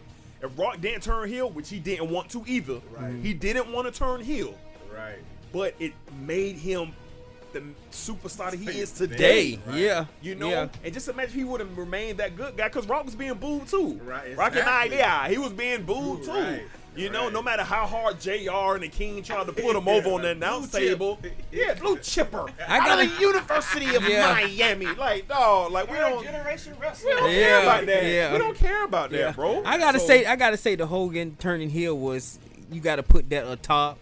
But my thing with the whole turning heels and how many we didn't see, it happened in our generation of wrestling. Yeah, when we were kids. You really don't see it that much no more, man. The wrestlers turning heel. It's not like it was when we were kids. Yeah, you want to know what kind of an impact it had. You want to know why though? Yeah. Because that whole thing with Hogan turning heel, like PJ was saying, our intelligence as wrestling fans, we're on high alert now. Right. So now wrestling fans have the right to say, "Oh, I'm rocking with the bad guy." Right. Like I'm cheering the bad guy. Like I'm booing John Cena. I'm gonna boo John Cena, and I'm gonna cheer Bray Wyatt or whoever his person is. I really like, think this who I like. That's just like when Becky Lynch was heel, and everybody was rocking with her. Yeah. Who else? CM Punk. Yeah. Well, CM Punk. He turned heel. He turned heel when he was WWE champ. When he was like at his peak. height. You know what I'm saying? He had one of the best too, man. Yeah. Woo. So our intelligence, you know what I'm saying, it's just different from what it was, you know what I'm saying? Like PJ made a great point with saying that, but transitioning back to the New World Order, the havoc that these people cause, because at this time you got to think, like, I'm a young boy, all of us young boys, so we run into our TVs every Monday night, because we have to see what is going on this week with the New World Order, the NWO. What are they going to do this week? Right. And the storyline was so perfect, dog. And it transitioned to, the Sting thing. Eric Bischoff was just on a roll with this, bro. You go in the WCW, you infiltrate, you take out Luger, you take out Macho Man, you take out the Giant, you take out everybody who was hot. All of their titles, we taking everything. We a mob, we a gang. You know what I'm saying? We showing up in all black limousines every week. We taking everything. And we're going to let everybody know each week that y'all tune in to TV, you're going to see Havoc. When Kevin Nash picked up Rey Mysterio Jr., put him over his shoulder and threw him into that trailer like he was a dart, and Lex Luger and Sting jump on top of the limousine while Hogan them trying to get away, they're hanging off the car. Like, as a kid, you can't tell me like, this is happening. This is real. These boys got real life beef. Like, this is happening. They sold it so well. You just knew it was real. You knew it was real. And then, here's the thing. They made it WCW/NWO. So NWO was like its own entity. Yep. Marketing. That was clever. Marketing. That was so clever. Trademarks, marketing, shirts, merchandise. They even had their own pay-per-views. Hogan had the gall NWO to sold out. spray NWO on the world title. Eric Bischoff said that Ric Flair and Dusty Rhodes was so disgusted that Eric Bischoff allowed that to happen that they literally didn't want to be a part of it anymore. They didn't want to be a part because they feel like he just defaced all the hard work that they did. They did. Ric Flair, Dusty Rhodes, those guys, Terry Funk and on the board, Arn Anderson. Yeah, they did. They did put in a lot of work, man, to get WCW somewhat credible because WWF was just running wild for so long. But Eric Bischoff had the mindset to say, bro, do you think that a 16, 15, 13-year-old kid is at home saying, man, why did they deface that belt? No. It was a shocking moment the night Hogan won the title and spray painted NWO and put a yellow streak, which means coward, a yellow streak down your back, which means coward down every opponent who he fought. I mean, it was just glorious to see. And it's funny. Like the original 3 members of the NWO, and then the members that came after that, they were all old WWF guys. So it looked like a real takeover. Yeah. And that's the first. Like you had Ted DiBiase, you had Kurt Hennig, you had Macho Man, you had Sting. Nah, it was like a fake Sting. Fake Sting. Yeah. Okay. And you're right. Eric Bischoff was so smart at recognizing that because he said that as well. He said, I wanted to take a lot of WWF guys, and hopefully fans will look at it and say, okay, I see what's going on here. These are former WWF guys clicking together, going after these guys. But they had a hell of a run in NWO because they got bigger. They added Paul White. The Big Show was a part of it. And at that time when Big Show first got to WCW, he was rivaling like a feat of a sight like Andre the Giant. You had never seen a large man who was moving like he was moving. Like this dude was just literally flying in the ring at 7 feet, 300 pounds. That's ridiculous, bro. And I think Hogan being the leader and the staple and having Eric Bischoff as his like crony or his like go-to guy who had all the power because Bischoff was the president. Bischoff was running the show, dog. So it was like, what are you gonna do? And they had a hell of a run. I just think overall that NWO storyline is the greatest ever. I think Hogan is the greatest heel ever. And the transition into after they had their dominant run, even when WWE started getting it together. They started getting together. Stone Cold came, The Rock came. You had the Generation X and everything started to form. They started getting their attitude era going. But even still, Eric Bischoff said, okay, WWE is moving. They moving. What can we do? We got to get Sting back into the fold. So not only did you have this NWO storyline, you had this mythical figure that used to be this California beach boy, colorful tights, turn into this dark figure who didn't say a word. The first whole year he didn't say nothing. When he came from the rafters in Chicago, I never forget this as long as I live. They was in the United Center. The first time Sting came from the rafters, he brushed that NBA championship banner from the Chicago Bulls. Oh, yeah. I never forget it, dog. I want to get on the shirt so bad because what it just represented to me. Like, this nigga just touched the Chicago Bulls rafter coming from the ceiling, and he drops down. And the fear. Hogan them did a great job of, like, you know, like, they just sound like, oh my God, I know Stone Cold is over here wreaking havoc, him and Bret Hart going at it. But I'm over here. Like, what's going on with this? So they was able to capitalize and keep that going with Sting for another year. 365, dog. That's crazy. No talking, no wrestling. No wrestling. No interviews. no nothing. You can't do that today. Wow, they're like, no, now if they do that now, he's gonna be like, okay, dog, what you doing? Right. You don't got nothing to say. What's your purpose? And then, you know, culminating, everything started, you know, when Sting finally made his return, Starrcade 1997. You know, he got in there and they were still able to run, man, and that was all because of the NWO. And I think the demise of the NWO after probably a 2.5 year run, you know, they just you just had 60 members of the NWO, and then you had the Wolfpack branch. I hate when it ended, and too, then you had man. the LWO, the Latino World BWO. Order. It really the BWO was wild. When it really kind of ended with when Goldberg had his run, that's when it kind of was going to the tail end of the NWO. When Goldberg beat Hogan and that's when it really started, because that's when you saw Macho Man and all these people start having beef with inside the NWO, and then Macho Man won the title. He beat Sting, and it just kind of got away. And then of course the finger poke of death.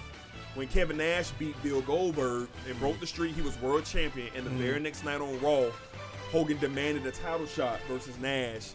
And Hogan just touched Nash. The Nash fell down, and 1, 2, 3, Hogan was champion again.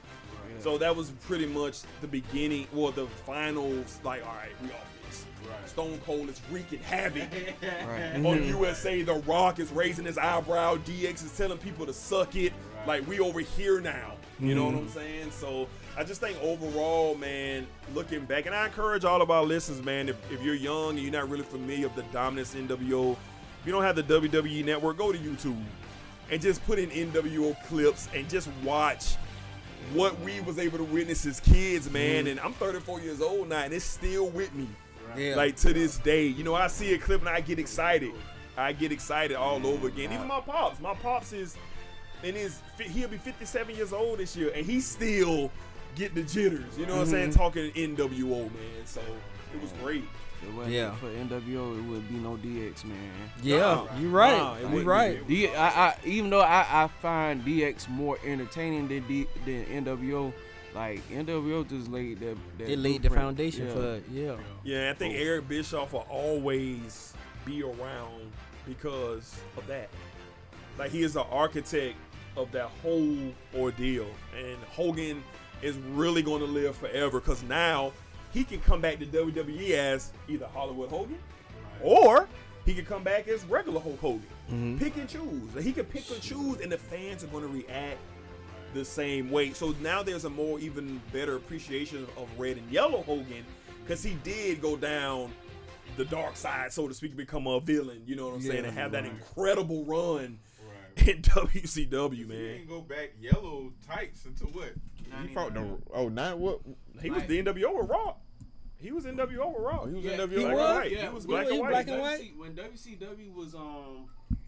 WCW was on his way out, he went back. He went back for a little bit, and then when he came back to WWE, then he came back as Hollywood Hulk Hogan. He was still NWO. But then it was like, WWE.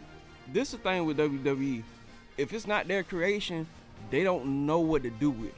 So they ruined that WWE run, because it's like, okay, after WrestleMania 18, after WrestleMania 18, it was just Hall and Nash, and then they brought in X-Pac, they brought in Booker T, Shawn Michaels.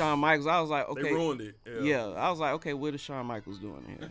But before the run that they did have, when they did come to WWE for WrestleMania, they brought all three of those guys back, and Scott Hall was beefing with Stone Cold. Yeah. The Rock was beefing with Hulk Hogan, and Nash was just around for both of those runs. And then what culminated after Rock beat Hogan, Nash and Hall turned on Hogan, And then that gave Hogan the leeway to get out and go back to red and yellow. But they still left Hall and Nash, NWO, and like PJ said, it just turned into a wash after that. But overall, it was great. It was great. Man, that was the best time, man, as a kid watching wrestling. Like, great. You don't get no better than that. Yeah, you know what I'm saying?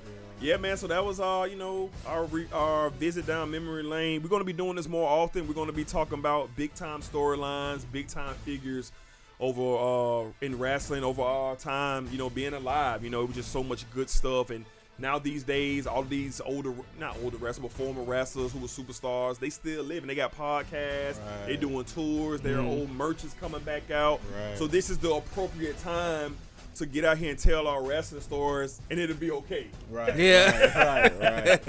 It'll be okay. We won't get looked at as some clowns, reminiscing. And it's like I say, it's funny because it's like I said, a bunch of people that came to me and like, was just telling me about how they enjoyed listening about the wrestling talk. And I just think if you grew up in that time, like. Everybody, that was the wave, you know what I'm saying? Like, that was the wave. Young boys, going into teenage, like just that time, like that's everybody was on it. And it's a lot of us. DX, it was the culture, you know what I'm saying? Wrestling, like, was the culture. And like, of course it's easier, I ain't any older, but it's like, come on, my nigga. Like, everybody knew who Stone Cold Rock was. I don't care how much you paid attention to NWO Hulk, everybody knew, you know what I'm saying? It was a great time. For sure. So, yeah, man. So, we'll be, like I said, we'll be doing this more often. So, the next time we get up, we'll be having another topic to talk about. All right. All right, guys. So, our last topic for today, we're going to get ready to wrap it up here. We're going to visit UFC 234 that took place this past Saturday. We're going to touch on a topic in particular, but I do want to touch on the unfortunate match that didn't take place. Middleweight champion Robert Whittaker fell ill, had a serious hernia, had to go into emergency surgery the day of the fight. He was set to defend against number one contender Kevin Gastelum. That fight did not happen. All right. It is no word when Whittaker were able to return to defend the 185-pound title against Gastelum. We'll be paying attention to it closely. Hopefully that fight does happen. But as a result of that fight not happening, it's kind of like all the stars align. Not to say, hey, something happened to Whittaker, but the stars align for Anderson Silva making his return after a 2-year layoff to come in there and fight, as many people are calling this guy Anderson Silva Jr., Style Bender, Israel, can't even pronounce his last name, Adesanya is his last name. That match was propelled to the main event of 234. So you're sitting here with some pretty knowledgeable MMA fans. So we're going to go around the table, and I want to hear you guys' thoughts on the fight. And what do you see after the fight with these two gentlemen getting there, putting on a fantastic fight, by the way. So where you at, Black? What you think about it? They put on the good show, man. It was good to see them on their feet the whole time. I enjoyed that. The new kid, man, he's amazing. Style Bender. Also Anderson, he still has it. He still got the tricks of the trade from the old guy. Got the moves. He still got the moves. So I really enjoyed the fight. They gave Style Bender the nod, which he deserved. Yeah, he did. But I feel like if it was a young Anderson Silva out there, I think Anderson would have got him. But it was a really good fight. I think it made up for the main event getting canceled. They did a good job with that. They definitely did. Okay.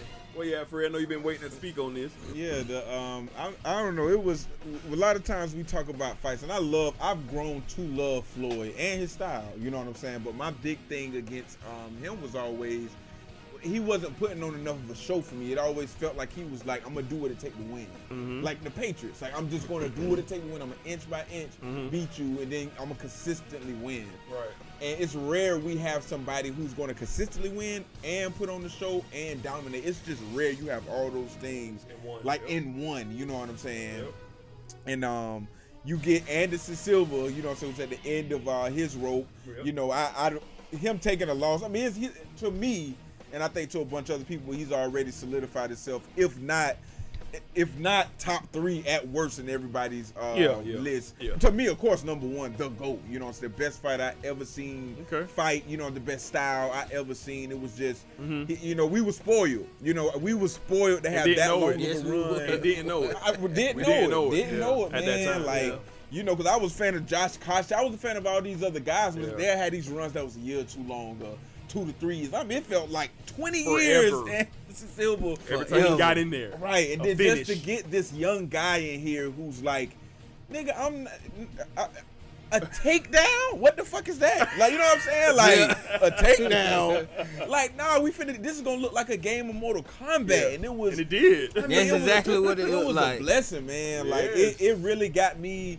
You know, back to them Wild Wings days, man. Yeah. Like, this give me that feeling, man. Like, and I enjoyed it. You seen the respect, you know, and like how we was talking earlier, you say style bender, you could just tell, like, he was a little starstruck in there. Even though he was landing the shots, this, that, and the third, like, you could tell he was like, dog, I'm really in here fighting Spider. Yeah, that's the guy he looks up to his whole career. He even said it. That's who he. And you could tell. Like, you could tell by his style. You could tell by his showmanship. Yep. Like, you could just tell. And it was great. Like, it would be cheating to have Anderson in his prime and Stylebender in his prime and just somehow have them coexist in the same world. For some reason, fighting gods never bless us with like two of them at one time. But this was close enough for me. Okay. You know what I'm saying? Like an older Anderson Silva, but still beat a nigga ass on sight. And then you got this uprising kid. It's like he just passing the crown to him, and they put on a great fight. And I think it was a win-win for both of them. Yeah. You know, Anderson showing, like, look, this young nigga coming. Like, he's 16, 17-0 right now. Like, he coming. But best believe I can still get in this range. Yeah. You know what I'm saying? And do my thing. And I don't think Anderson done, man. I think Anderson gonna get back in there. He said he got one more fight in him. He got one more fight. He's going to go do it in Curitiba, where he's from, later this year. And Dana White will feed him somebody who can... He gonna beat their brains in and let Anderson get his curtain call. But my thoughts, I thought it was a fantastic fight.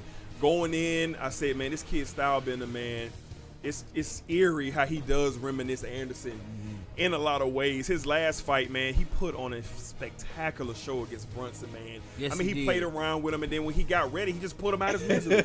And that's what Anderson did. And he told him that too. I remember at the press conference, he was like, "I'm gonna tell you everything I'm gonna do to you." You can't do nothing about it. You can't do nothing about it. And I think Anderson Silva, to speak on his legacy, to speak on the fact of how much of a legend he is, and the incredible run that we saw was just is only being rivaled right now by John Jones, and that goes to say, and George St. Pierre as well. George had an incredible run where he just basically didn't lose like Anderson, but the separation between Anderson and George, and I'll say this because I'm a GSP guy, George was more, I'm just gonna beat you up, I'm gonna take your will, and you're gonna quit.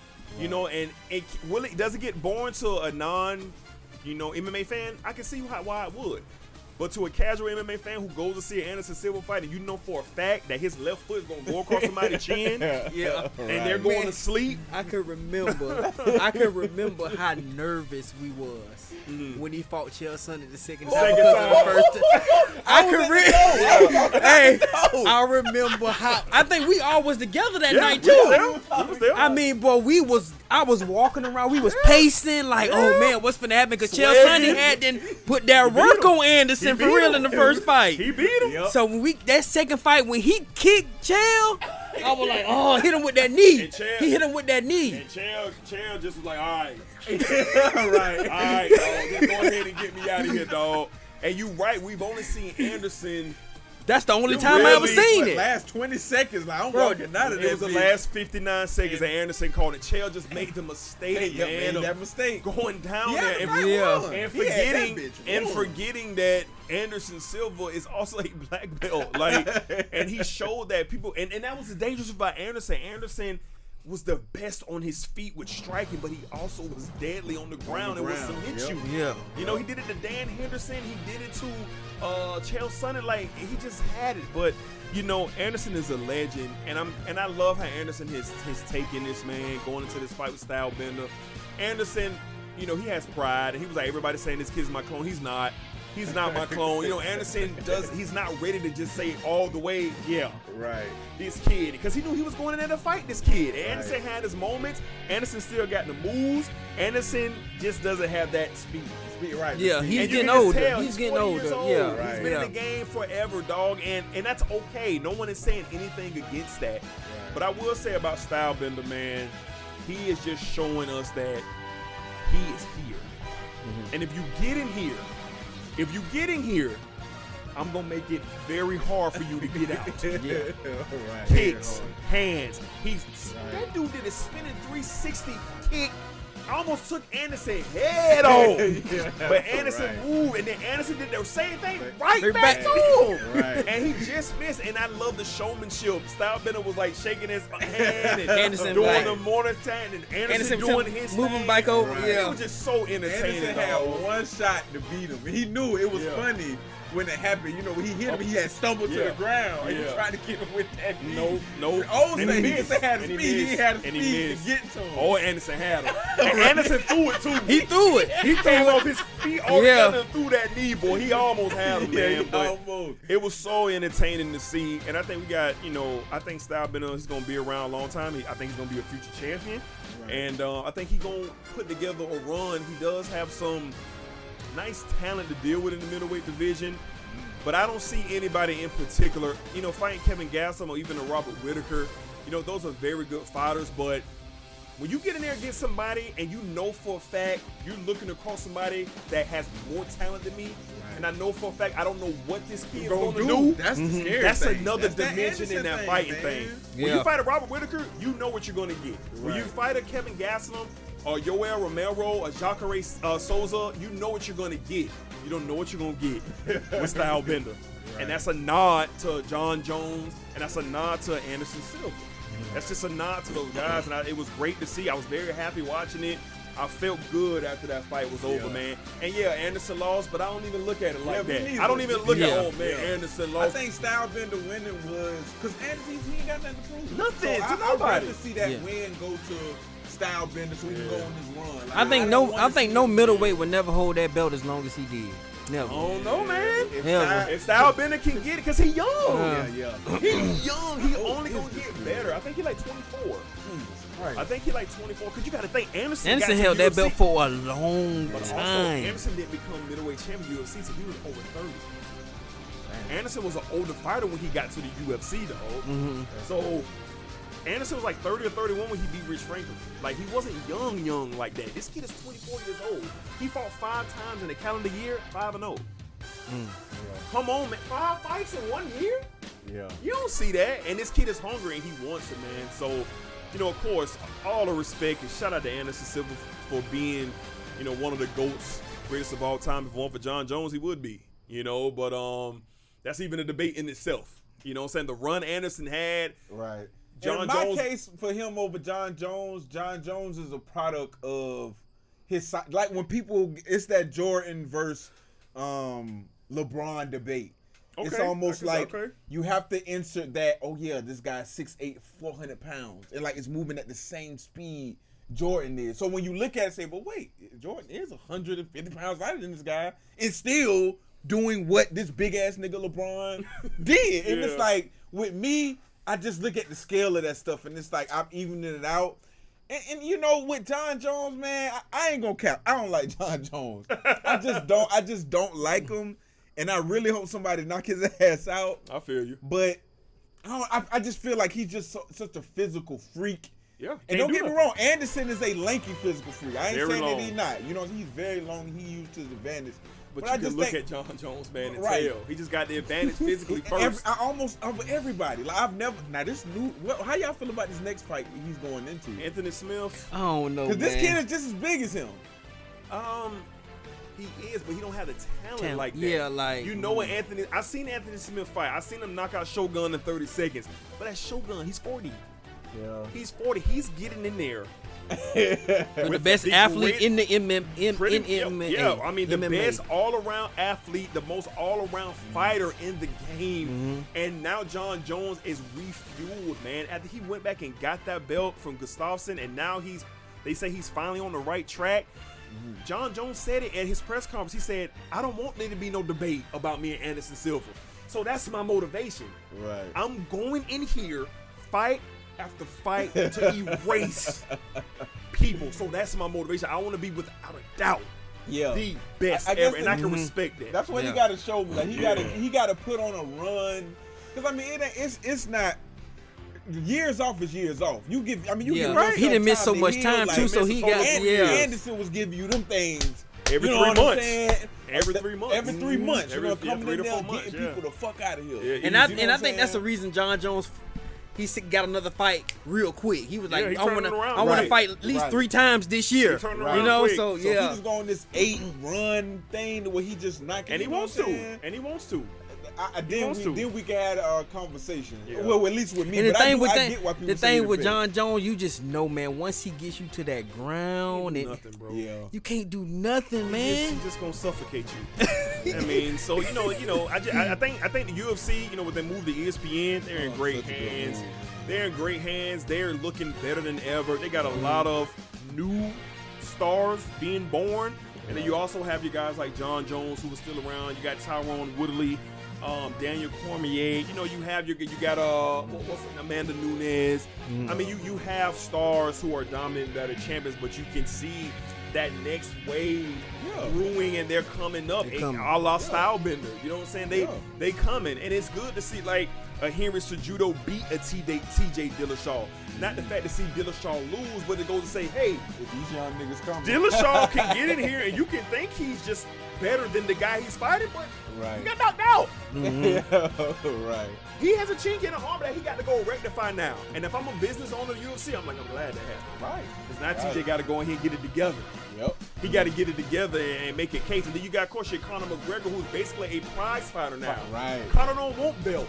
Right. He want the money. He don't need the belts. Conor is a former champ, 2-division champion at one time. Right. He beat the greatest featherweight of all time in less than 15 seconds. After I seen that, and Jose Aldo.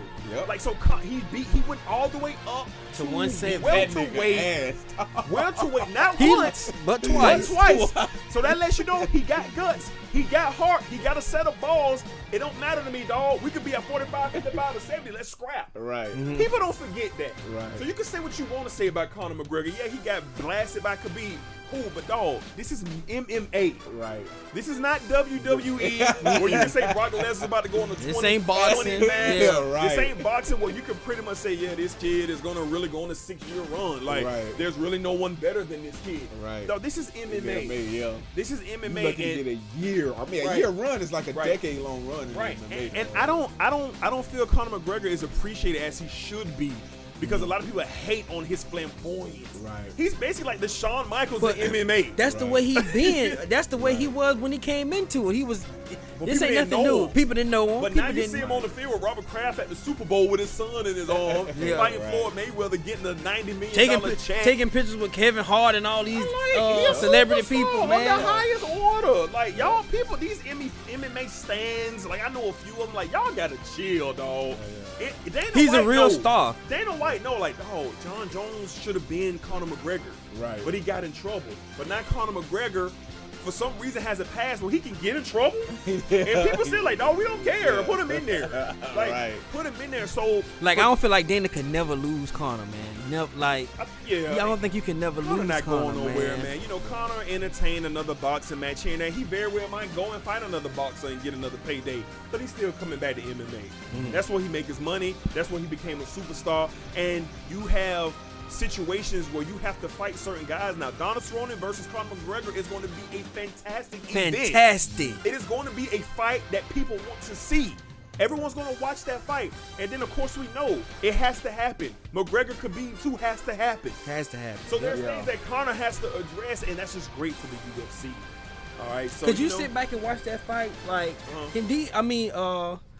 he wasn't that dominant against Conor. He beat Conor, but it was flashes where Conor was doing his thing. First and second round. Yeah. Conor was getting and it went 5, so you have to do that again. It went 4. It went 4. He stopped him in the fourth round. But it's like you have to do that again. It has to be done about again. Anderson Silva saying he wanted to fight Conor McGregor? He would say he would be open to fighting Conor McGregor, but he's not going down in weight. Right. So McGregor will have to find his way to 85, and he won't be able to do that. Right. He won't be able to get up to 85. Anderson get in the cage at 200 pounds. Right. You know, so McGregor walks around at 185. Mm-hmm. Right.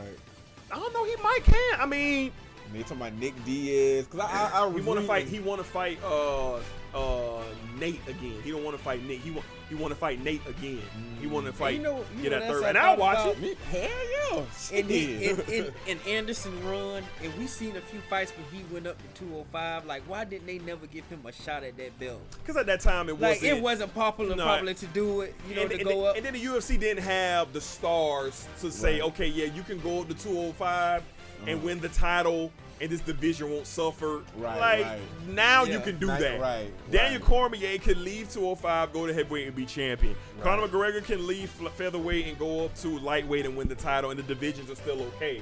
Back then, if you allow Anderson Silva to go up to 205 and beat whoever the champion was then, that division is probably dead. Yeah, because he had a few fights at 205 and you were like, wow, like this getting killed. Look, for MMA fans who don't remember this, just a trip down memory lane. People were saying, Google it. People were saying Anderson Silva hasn't fought a fighter. He hasn't fought a guy who can get in there and muddy up the waters. He's just getting in there against these guys and he's killing them. These guys ain't fighters. So Anderson said, well, who should I fight then? Who do y'all want me to fight? And unanimously, the MMA world was like, Forrest Griffin. Yep. Cover boy. Forrest Griffin. He was the hottest thing out. Ultimate Fighter winner, former light heavyweight champion. We want to see him fight Forrest Griffin. Anderson Silva was like, okay, I'll come up to 205. This is the guy who's going to fight. I want to fight. Man, let me tell you something, man. Union Black was jam-packed in the one of our old spots, man. I mean, the place was packed, man. Anderson Silva went in there and made a mockery of Forrest Griffin. And I encourage you guys to go YouTube it. Got to. How do you beat somebody with an open paw fist and break his jaw? He broke Forrest Griffin. Bro, he hit him with an open paw, and this man literally stretched out and died in the middle of the octagon. And Anderson just had that swag after the fight. Anderson was like, this is the guy that y'all said that was going to come and make me fight? It was the point of that fight. Anderson said, okay, you put my hands behind your back. What you want to do? Like, showing his and Forrest in there. Like Forrest had no business in there with that. And don't get me wrong, Forrest had a hell of a run. Right. Forrest had a year where he became light heavyweight champion. Yeah. He was on like a 5-fight streak where he was just impressive. Yeah, who beat him and took his belt? Rashad did, right? No. It was Rashad? Who was it, Rashad? What? I think Rashad beat him and took his belt. No. Rashad knocked out Chuck. No, yeah, Rashad beat him. Rashad beat him. Easy two. So, I tried to have a little comeback. He tried, but he ran into Machida. Yeah. And if you go back, and I'm on ESPN Plus now, and they got it set up where you can go and see the all championship fights of like passing the belt on, and it's dope to see, man. So you got an Anderson Silva gap on the middleweight. You got Anderson Silva beating Rich Franklin. And that mug is literally like 3 pages you have to get to when you get to the Weidman fight.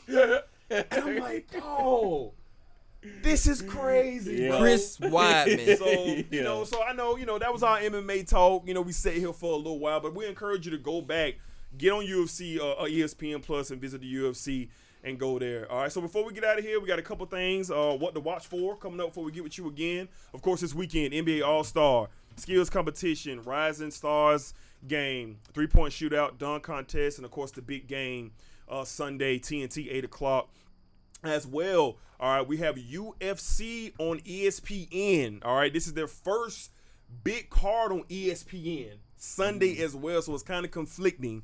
All right, it's on the same time as All-Star, but the main event for this fight is the return of Cain Velasquez, former 2-time heavyweight champion, fighting Francis Ngannou, who is a mass murderer walking around for free with no charges. Okay, if you are into seeing a humongous man getting knocked out, in a short matter of time, you want to watch this fight. This fight will be on ESPN this Sunday, 9 o'clock, prelims at 7 o'clock.